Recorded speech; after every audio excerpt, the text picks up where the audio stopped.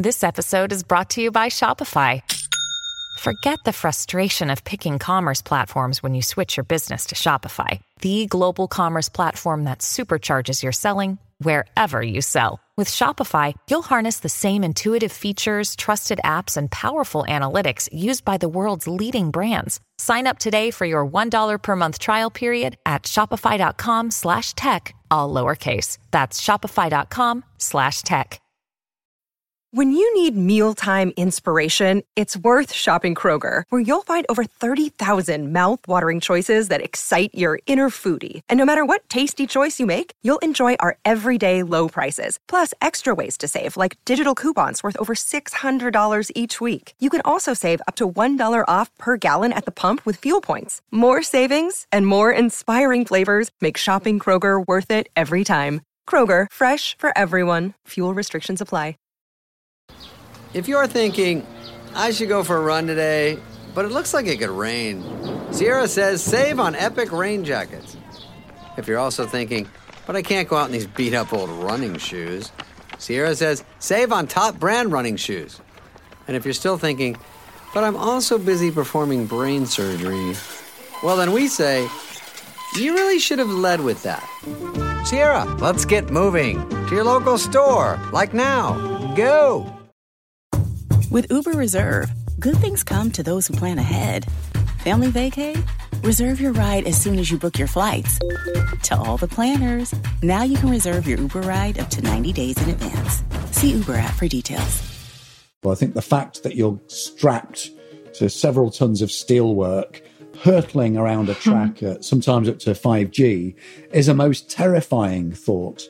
But, you know, I think you should... two ways you can actually combat that. One is to think about it objectively, that this really is a very safe mechanism. And actually, I am strapped to probably one of the most safest experiences on the planet. And the other thing is, yes, you should be scared, because that's what it's designed to do. You're listening to the Science Focus podcast from the BBC Science Focus magazine team. We're the UK's best-selling Science and Technology Monthly, available in print and in several digital formats throughout the world. Find out more at sciencefocus.com or look out for us in your app store. Hello, I'm Alexander McNamara, online editor at BBC Science Focus. This week, we're asking you to scream if you want to go faster. Okay, we're not actually going to strap you into a fairground ride, but we are going to take you on an emotional roller coaster all about, well, roller coasters. Brendan Walker originally trained and worked as an aeronautical engineer, but now has a far more thrilling job title. Quite literally, he's a thrill engineer. He's been working with theme parks to help create the most exciting roller coasters using design principles to craft extreme human emotional experiences to the rides. He speaks to BBC Science Focus editorial assistant Amy Barrett about why people have a love-hate relationship with roller coasters, the fine line between fun and fear, how to get your thrills in lockdown, and, most importantly, where the best place to sit on a roller coaster might be. She kicks things off by asking him what exactly a thrill engineer does. Well, a thrill engineer, I came up with the description because I really like the idea of the sort of objective practice of engineering, which is creating things with rules, but also the very subjective elements of human emotions, which is the thrilling aspect. So in a sort of very headline sense, being a thrill engineer means I really try to craft human emotional experience and very extreme human emotional experiences, but using design principles. And what kind of psychological levers are you trying to pull when you design a roller coaster? And which are the most powerful ones of those? Gosh. Well, when you think of a roller coaster, in fact, if I put you on a roller coaster and blindfolded you, your body's levels of arousal track very, pretty precisely the changes in acceleration forces which are felt. Now, arousal is just one half of the picture. If you're looking at a very simplistic view of human emotions, you can look at two dimensions of pleasure, or valence as the scientists call it, and arousal, which is our bodies being pumped up and kind of ready for action. So roller coasters are so successful because they really grab hold of that element of arousal. And because it's so tightly interlinked with our physical sensations that we get from the world, that we can almost force an emotional experience by the very shape of the roller coaster. And has there been any evidence that going on roller coasters, thrill seeking in general, is it good for you? I've done some studies at Thorpe Park, looking at well-being associated with going on roller coasters. The first thing that they wanted to look at was going, well, will it help you to lose weight? And I could tell you, walking between roller coasters will make you lose more weight than actually being on one. In fact, I think we found out that being on a roller coaster was equivalent of eating one less chip. So physically, no. But mental well-being is a really important aspect of what I do. So there's if you experience pleasure, the other half of the emotional experience, in a social context with friends, people you care about, that can be translated into happiness. And happiness itself is a very infectious phenomenon, and it is a real contributor to mental well-being. So it's all within the broader discussion about the importance of play and social play in society, and that being really pivotal in the mental health, mental well-being of the society. Mm-hmm. But not everyone enjoys roller coasters. Why are some people more, say, sensation-seeking than others? Well, if you look at the personality types of people who tend to go to theme parks and go on roller coasters, in fact, I usually quote Marvin Zuckerman, who's at Delaware Tech. I think of him as the grandfather of thrill seeking. He looks at personality types classifies them in 4 different dimensions. One is thrill and adventure seeking, which is very much to do with roller coasters and that kind of high adrenaline kind of experience. The other one is experience seekers, people like unusual experiences like theatre and circus and magic.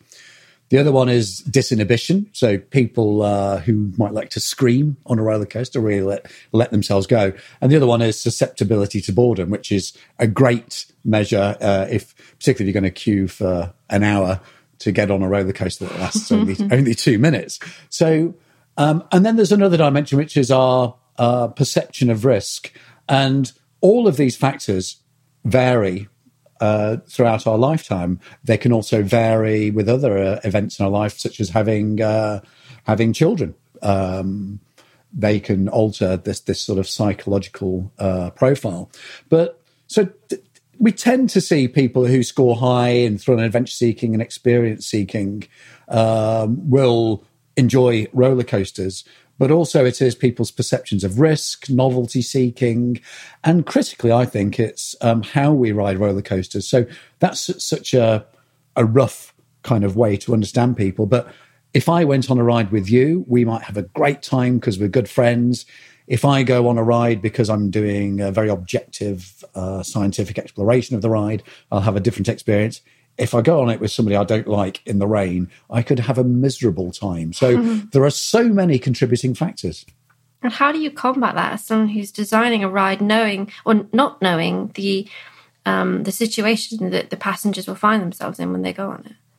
Yeah, so I think, as I was saying, with roller coasters and controlling people's levels of arousal and that being so tightly controlled with their emotional experience, these other elements, so the other ways you can create thrill or emotional experience can come through being valued, which is a very sort of social setting, how you feel about yourself, how you think others are perceiving you. There's a spectacle, which is to do with magic and amazing things that are happening around you and really question your belief systems. And then there's all sorts of ideas to do with power and control, which are very much tied in with with potential energy and kinetic energy. And so all these factors, there are multiple streams and multiple ways you can actually think about engineering and creating a ride. And it's really flipping between these different modes where you sort of examine the experience. But I can say you can make the most amazing ride, but unless you're riding with the right person, it means nothing. So I tend to like when people say, what's your favorite roller coaster? There's a ride called, well, it's a kind of Magic Mouse kind of ride. There's one at Alton Towers called Spinball Whizzer, and it's a roller coaster which doesn't invert, but the car you're sat in, 4 people can go in it, 2 pairs back to back, and the orientation of the car spins round, and you don't know whether you're going to go forwards, backwards, down slopes, up hills. And it's that element of unpredictability, which with people you know or with strangers somehow breaks the ice and gives this sense of social cohesion, like in any kind of like disaster where you don't know something's going to happen. And so I think rides like that, when they're very carefully, the social dynamics are carefully managed, I think you can then immerse people in the other aspects of the ride. So, yeah, it's subtly, and I think a lot of these techniques have much more in common with live performance and live theatre than they do with engineering. And so you've been involved from the conception right up until the end, the final result, is that right? Yes, I have been involved in the design of roller coasters from early inception. So, for example, the Wicker Man at Alton Towers, all we knew was they had a footprint of land, and we had an audience who were demanding a new roller coaster. After that, there were no other prescriptions for how or what we would make. So in a situation like that, there are several things we look at. One is, what are the cultural trends in society? What novel technologies are out there? What are people talking about? So this was where the idea in that particular instance where wooden roller coasters came in, because obviously in America they're very big and very popular. In the UK we only have 1 or 2. And then this theming to do with the Wicker Man, the horror scenario kind of started to evolve. And then there are other rides like 13 at Alton Towers where that had been pretty much finalised, but there was one feature on it, which was the vertical drop feature, which, if you don't know 13, you go in and a roller coaster. This isn't a spoiler, by the way. I think most people know this. you go into the dark tunnel, the ride stops, and then it falls. Your carriage falls vertically through the dark, and they wanted to know for the 95th percentile, that's for like 95% of their audience who go to Alton Towers, was this going to be thrilling? They wanted to know how far in the dark should we drop people, and there's quite a precise calculation. We can work out how quickly the brain processes novel information such as dropping in the dark, and how long it takes to translate that into action such as gripping the arms of your chair or screaming or something else. And if you look at psychology experiments in this area, you find the time it takes for the 95th percentile, which is about 0.7 seconds. And then you calculate how far in 0.7 seconds can we drop. And that is the distance the ride will be. And that's quite a critical calculation, because if you make it too short, people aren't going to be thrilled. They're not going to be scared. If you make it too long, for every extra inch of steelwork you create, it's going to cost tens of thousands of pounds. So there's not only a psychological, but there's an economics kind of modelling behind this whole thing. Absolutely. So in 0.7 seconds, how far did you drop them? Oh, God, I'd have to go back now to my to my calculations. Let's see. I think it was in 0.7 seconds. I think we were... No, that was formulating a response. So I think that was around 3 meters. That was to detect that something had happened. I think it was 1.2 seconds that it took for the 95th percentile to formulate a response. And that was just over 7 meters. But people who've ridden 13 will probably know that it doesn't drop you 7 meters. It's actually more like 5 meters. And the way we do that, we shaved off another 2 meters of steelwork, saving tens of thousands of pounds, was to pump prime the brain. So we drop the people in the dark a very short amount of time. The brain suddenly goes, right, I understand what's going to happen next. And the second time we drop them, which is much further, it takes the brain much less time to process that information. So again, it was an awareness of psychology and this sort of pump priming that we were able to reduce the amount of steelwork and still critically deliver the thrilling experience that people were expecting. But in any other situation, a drop like that would frighten the hell out of me. How does that turn to thrill and kind of excitement at that point? Yeah, I feel like I my job's terrorizing people. There's as animals, we have a really strong relationship with thrill. So in evolutionary terms, thrill has evolved as a mechanism to reward the persistence of life. Now, whether that's evading danger, not being killed or maimed or suffering any kind of morbidity or mortality, all the way through to reproduction, sating hunger, quenching thirst, chasing prey. These are all quite exciting things. And in modern life, modern society, we very rarely, particularly in our Western world, we're very lucky in some senses, we don't experience those extremes. But to feel thrilled is to feel truly alive. I mean, these are at the extreme ends of our emotional experience. But in a world where we don't feel thrilled, we feel flat, we don't feel excited. So theme parks and roller coasters, part of their appeal is because they're replacing those mechanisms that did used to naturally exist. But whereas in the wild, we truly were faced with real dangers, the job of a theme park is to create the perception of danger. And so we all allow ourselves to be immersed in this world of play, where we all go along with the idea that we're actually in danger. But actually the danger of any accident at a theme park, you're more likely to fall off a donkey in Skegness than have any accidents on a theme park ride. Is that true, really? Because there's, you know, I know a lot of people who do really hate rides and are anxious that, I mean, for me, when I see them going around, I think, how on earth do you go upside down and not have the wheels drop and just fall completely? What would you say to people that have that fear? Well, those Thomas Miller actually designed the upstop wheels, which are the things that keep you from falling off the track. And I'd say if you trust wheels to keep you on top of a track, you can trust those wheels to keep you underneath the track, that's for sure. But that patent for that was over 100 years ago. And there are many patents like that, which are to do with health and safety, which have evolved over 100 years. And I mean, you can look at the statistics. I mean, they say that, yes, you're safer on a roller coaster than you are in a civil aviation airliner. But that doesn't help most people. I think the fact that you're strapped to several tons of steelwork, hurtling around a track at sometimes up to 5G, is a most terrifying thought. But, you know, I think you should, I mean, two ways you can actually combat that. One is to think about it objectively, that this really is a very safe mechanism. And actually, I am strapped to probably one of the most safest experiences on the planet. And the other thing is, yes, you should be scared because that's what it's designed to do. So in some sense, embrace it. But also, if it's not for you, look for rides which don't invert, ones that are less extreme.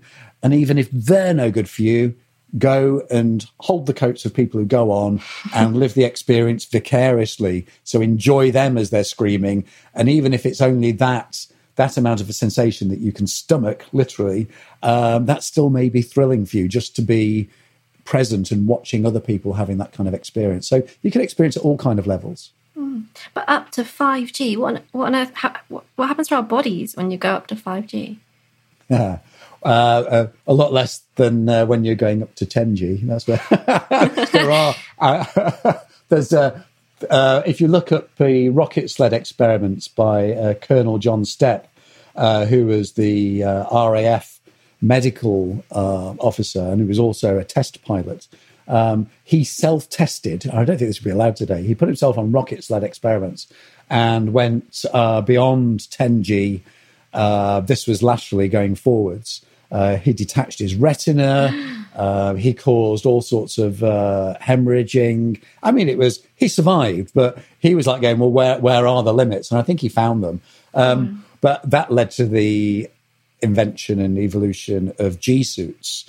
And so specifically what happens, depending on which way you're facing, if you're on a Superman type ride, you're facing headlong into the way you're going. If you're sitting on a standard ride, obviously the forces are pretty much going through your body. And the way that rides will work is, all the banking and all those twists and turns, they primarily try to maintain the majority of the G-forces acting through the body. So through your head, down through your spine, through the seat of your pants and into the seat below you. And that's because we're pretty good at withstanding G-forces in that particular plane.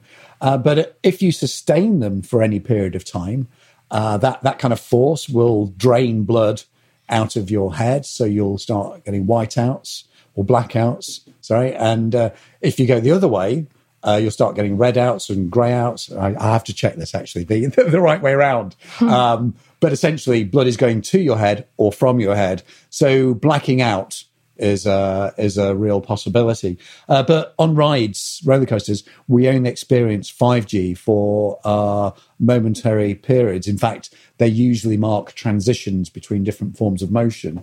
And they can be the thrilling moments when we hit those peaks.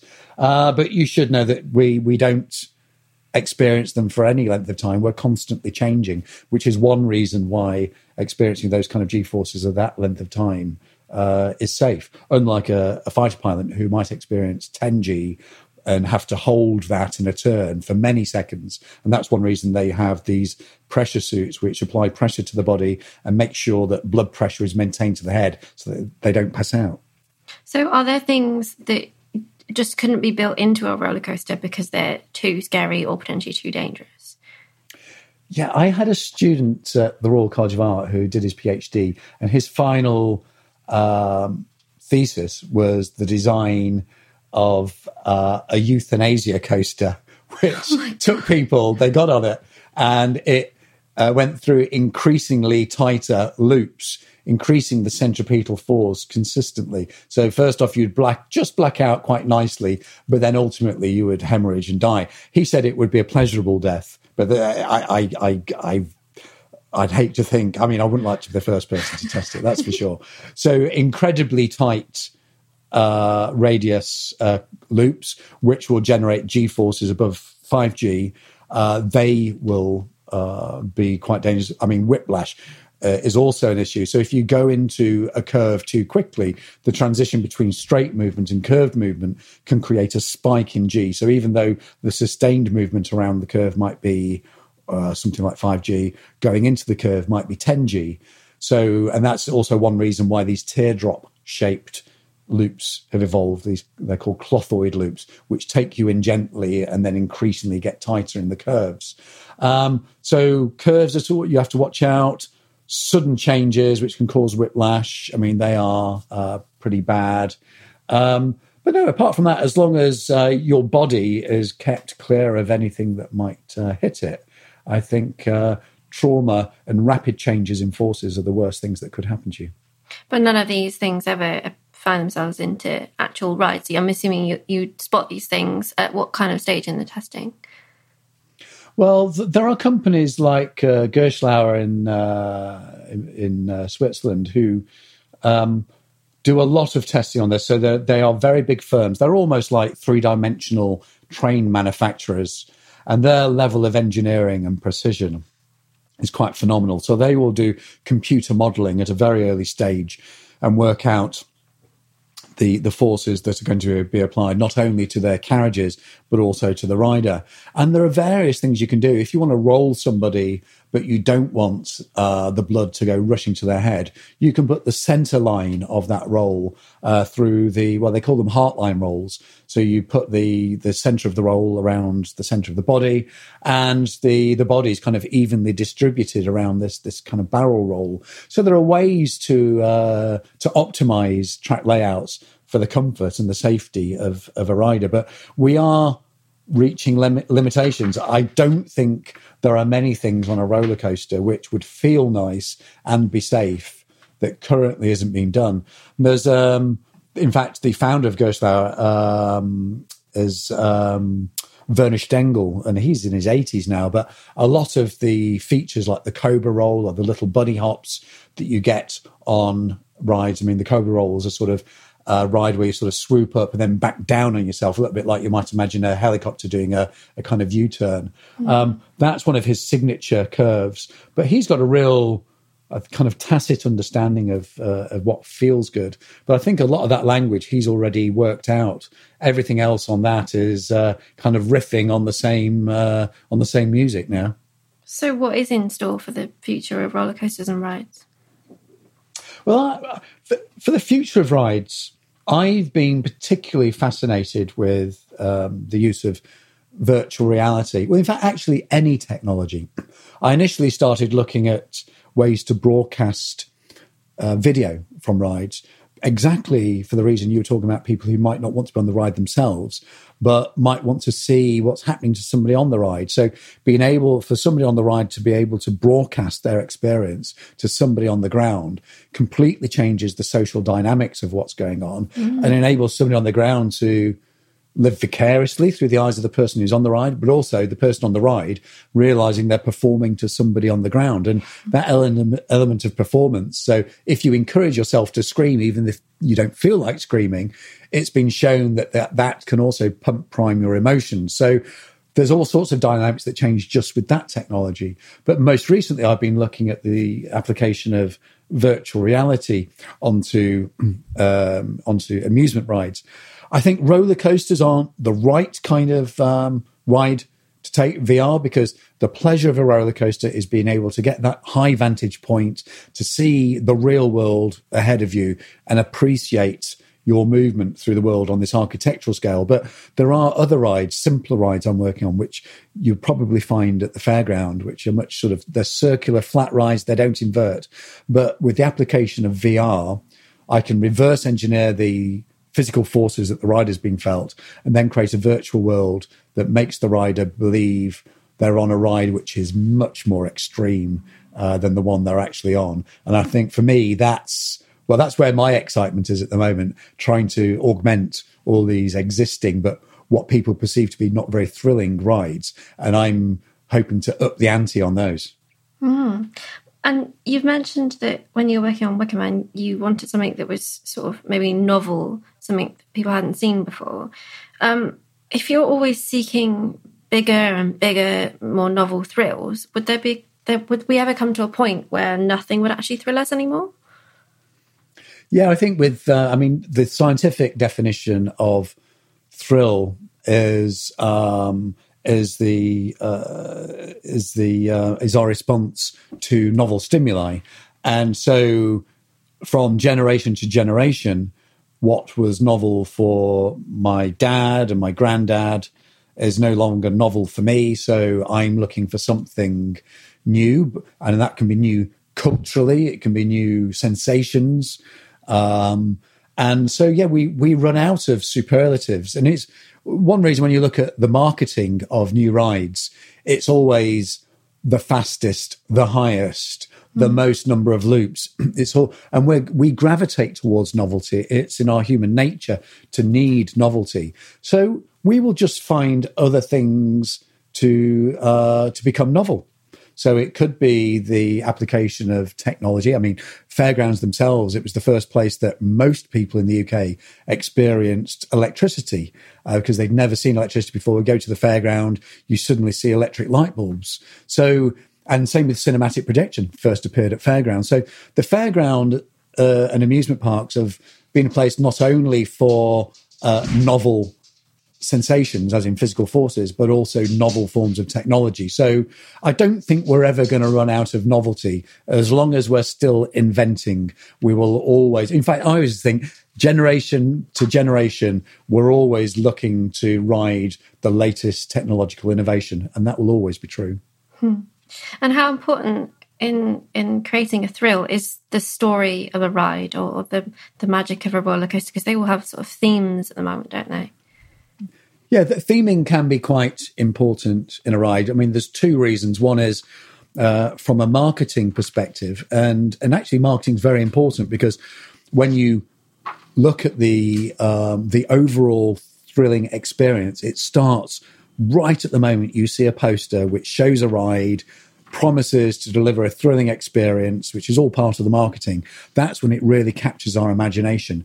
And then we start to build up a picture in our mind of what that ride might do to us. We buy a ticket days ahead. We start to get excited we're going to go on that ride. So the marketing and the theming is really important because it gives us a way to understand the ride and what it might deliver to us. And particularly if we can talk to other people, that's much easily communicated in a story. When we get to the ride itself, for a ride like Wicker Man, there are, let's say, chase sequences or moments you want to avoid danger. So those can be borne out in a kind of loose narrative. I mean, as I said earlier, the majority of the emotional experience comes from the twists and turns and the physical accelerations we feel on a ride. But the narrative does give us moments of spectacle and excitement, and also give us a way to experience and contextualize those movements. So again, it's a little bit like seeing a kind of avant-garde modern dance, I suppose. It can seem a little bit hectic sometimes, but as long as there's a strong underlying narrative we can fall back on, that usually helps take us through the experience as an entire entity. And I've heard that the most exciting part of a ride is usually when you're getting strapped in. Is that not the case?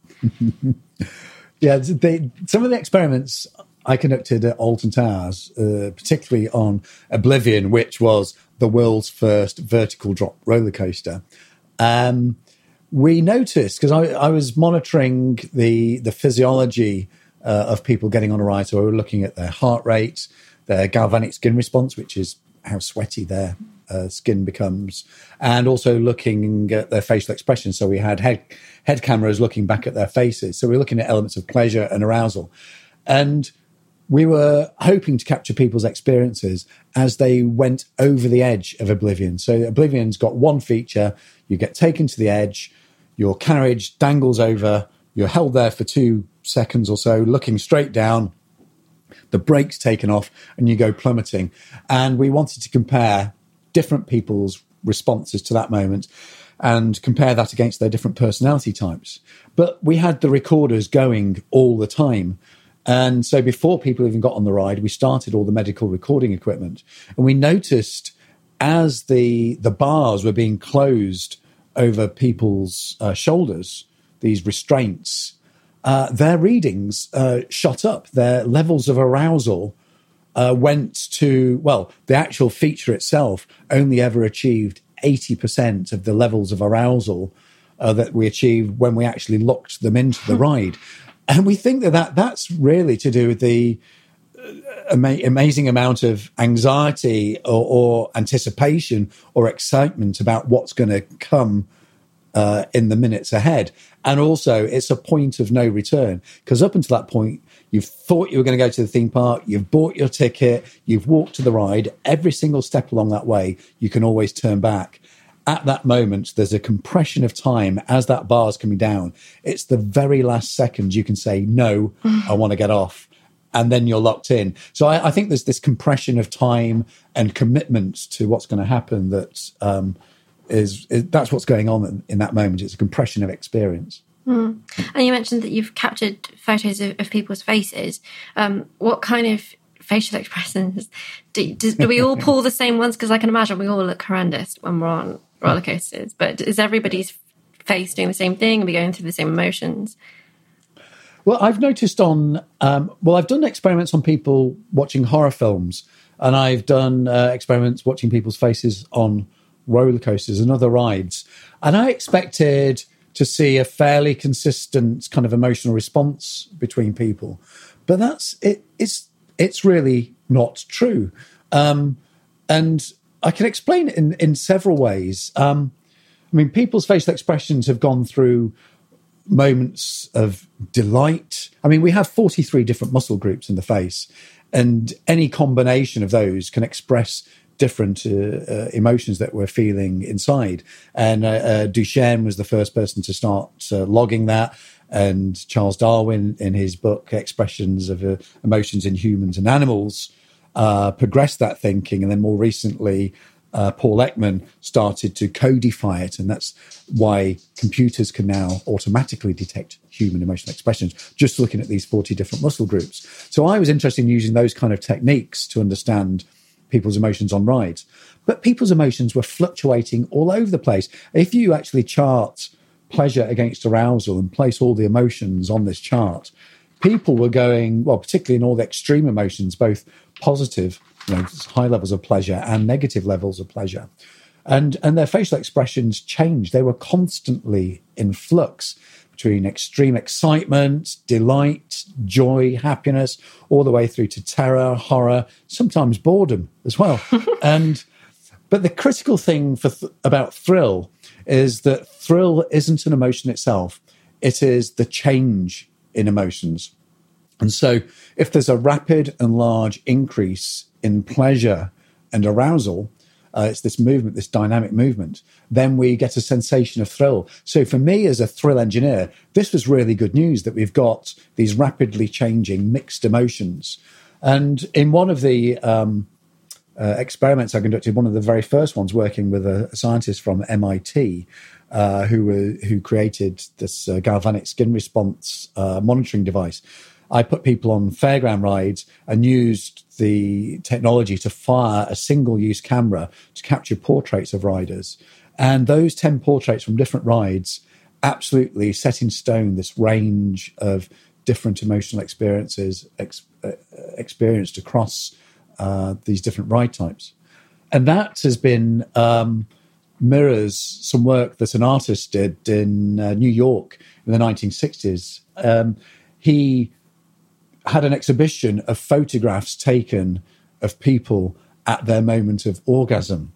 And he showed these photographs without any contextual information.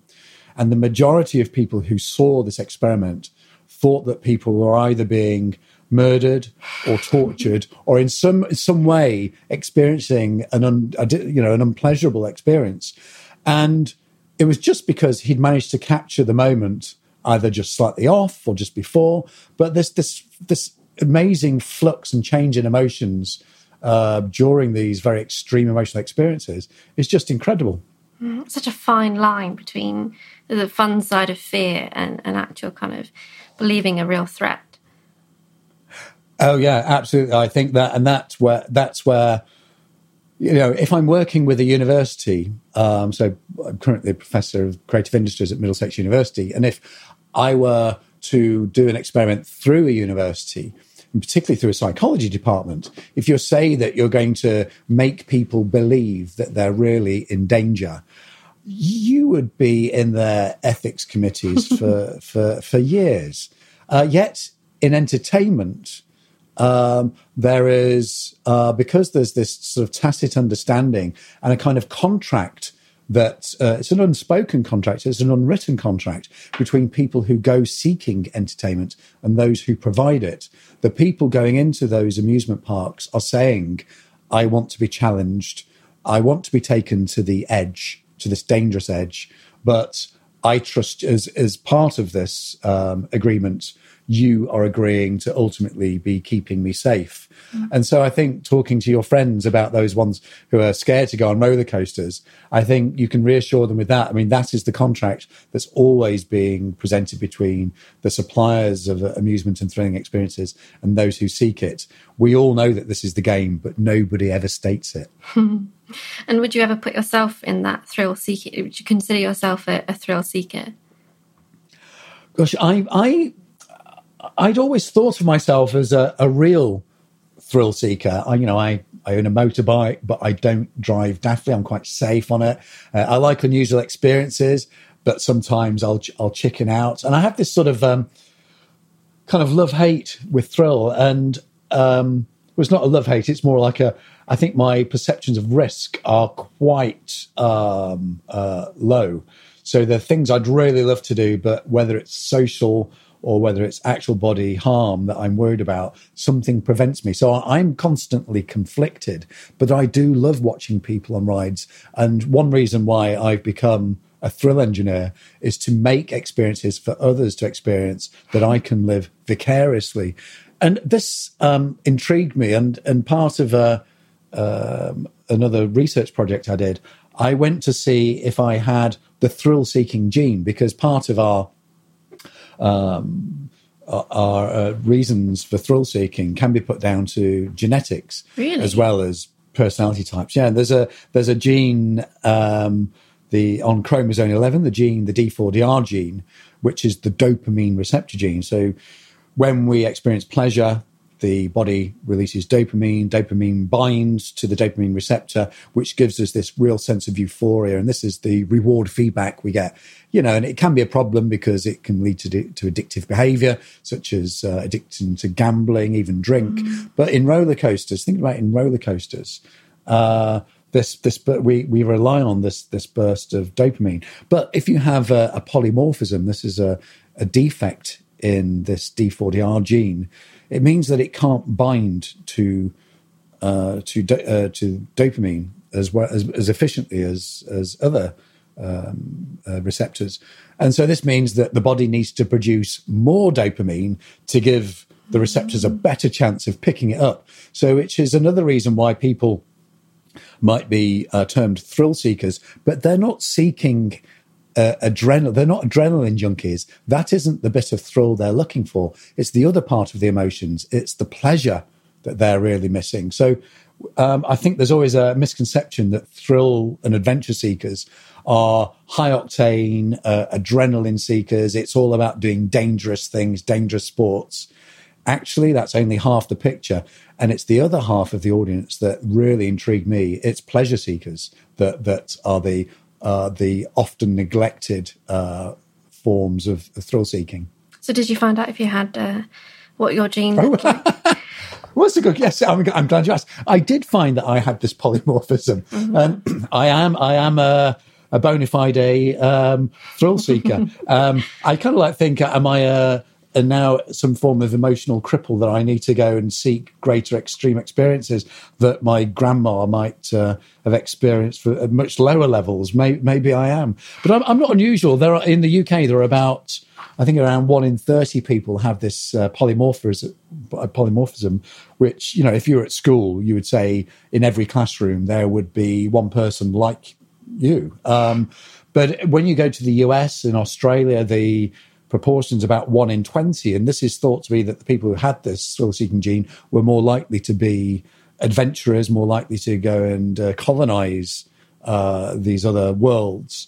But then you look at other nations such as China. I think that the occurrence there is about 1 in 60.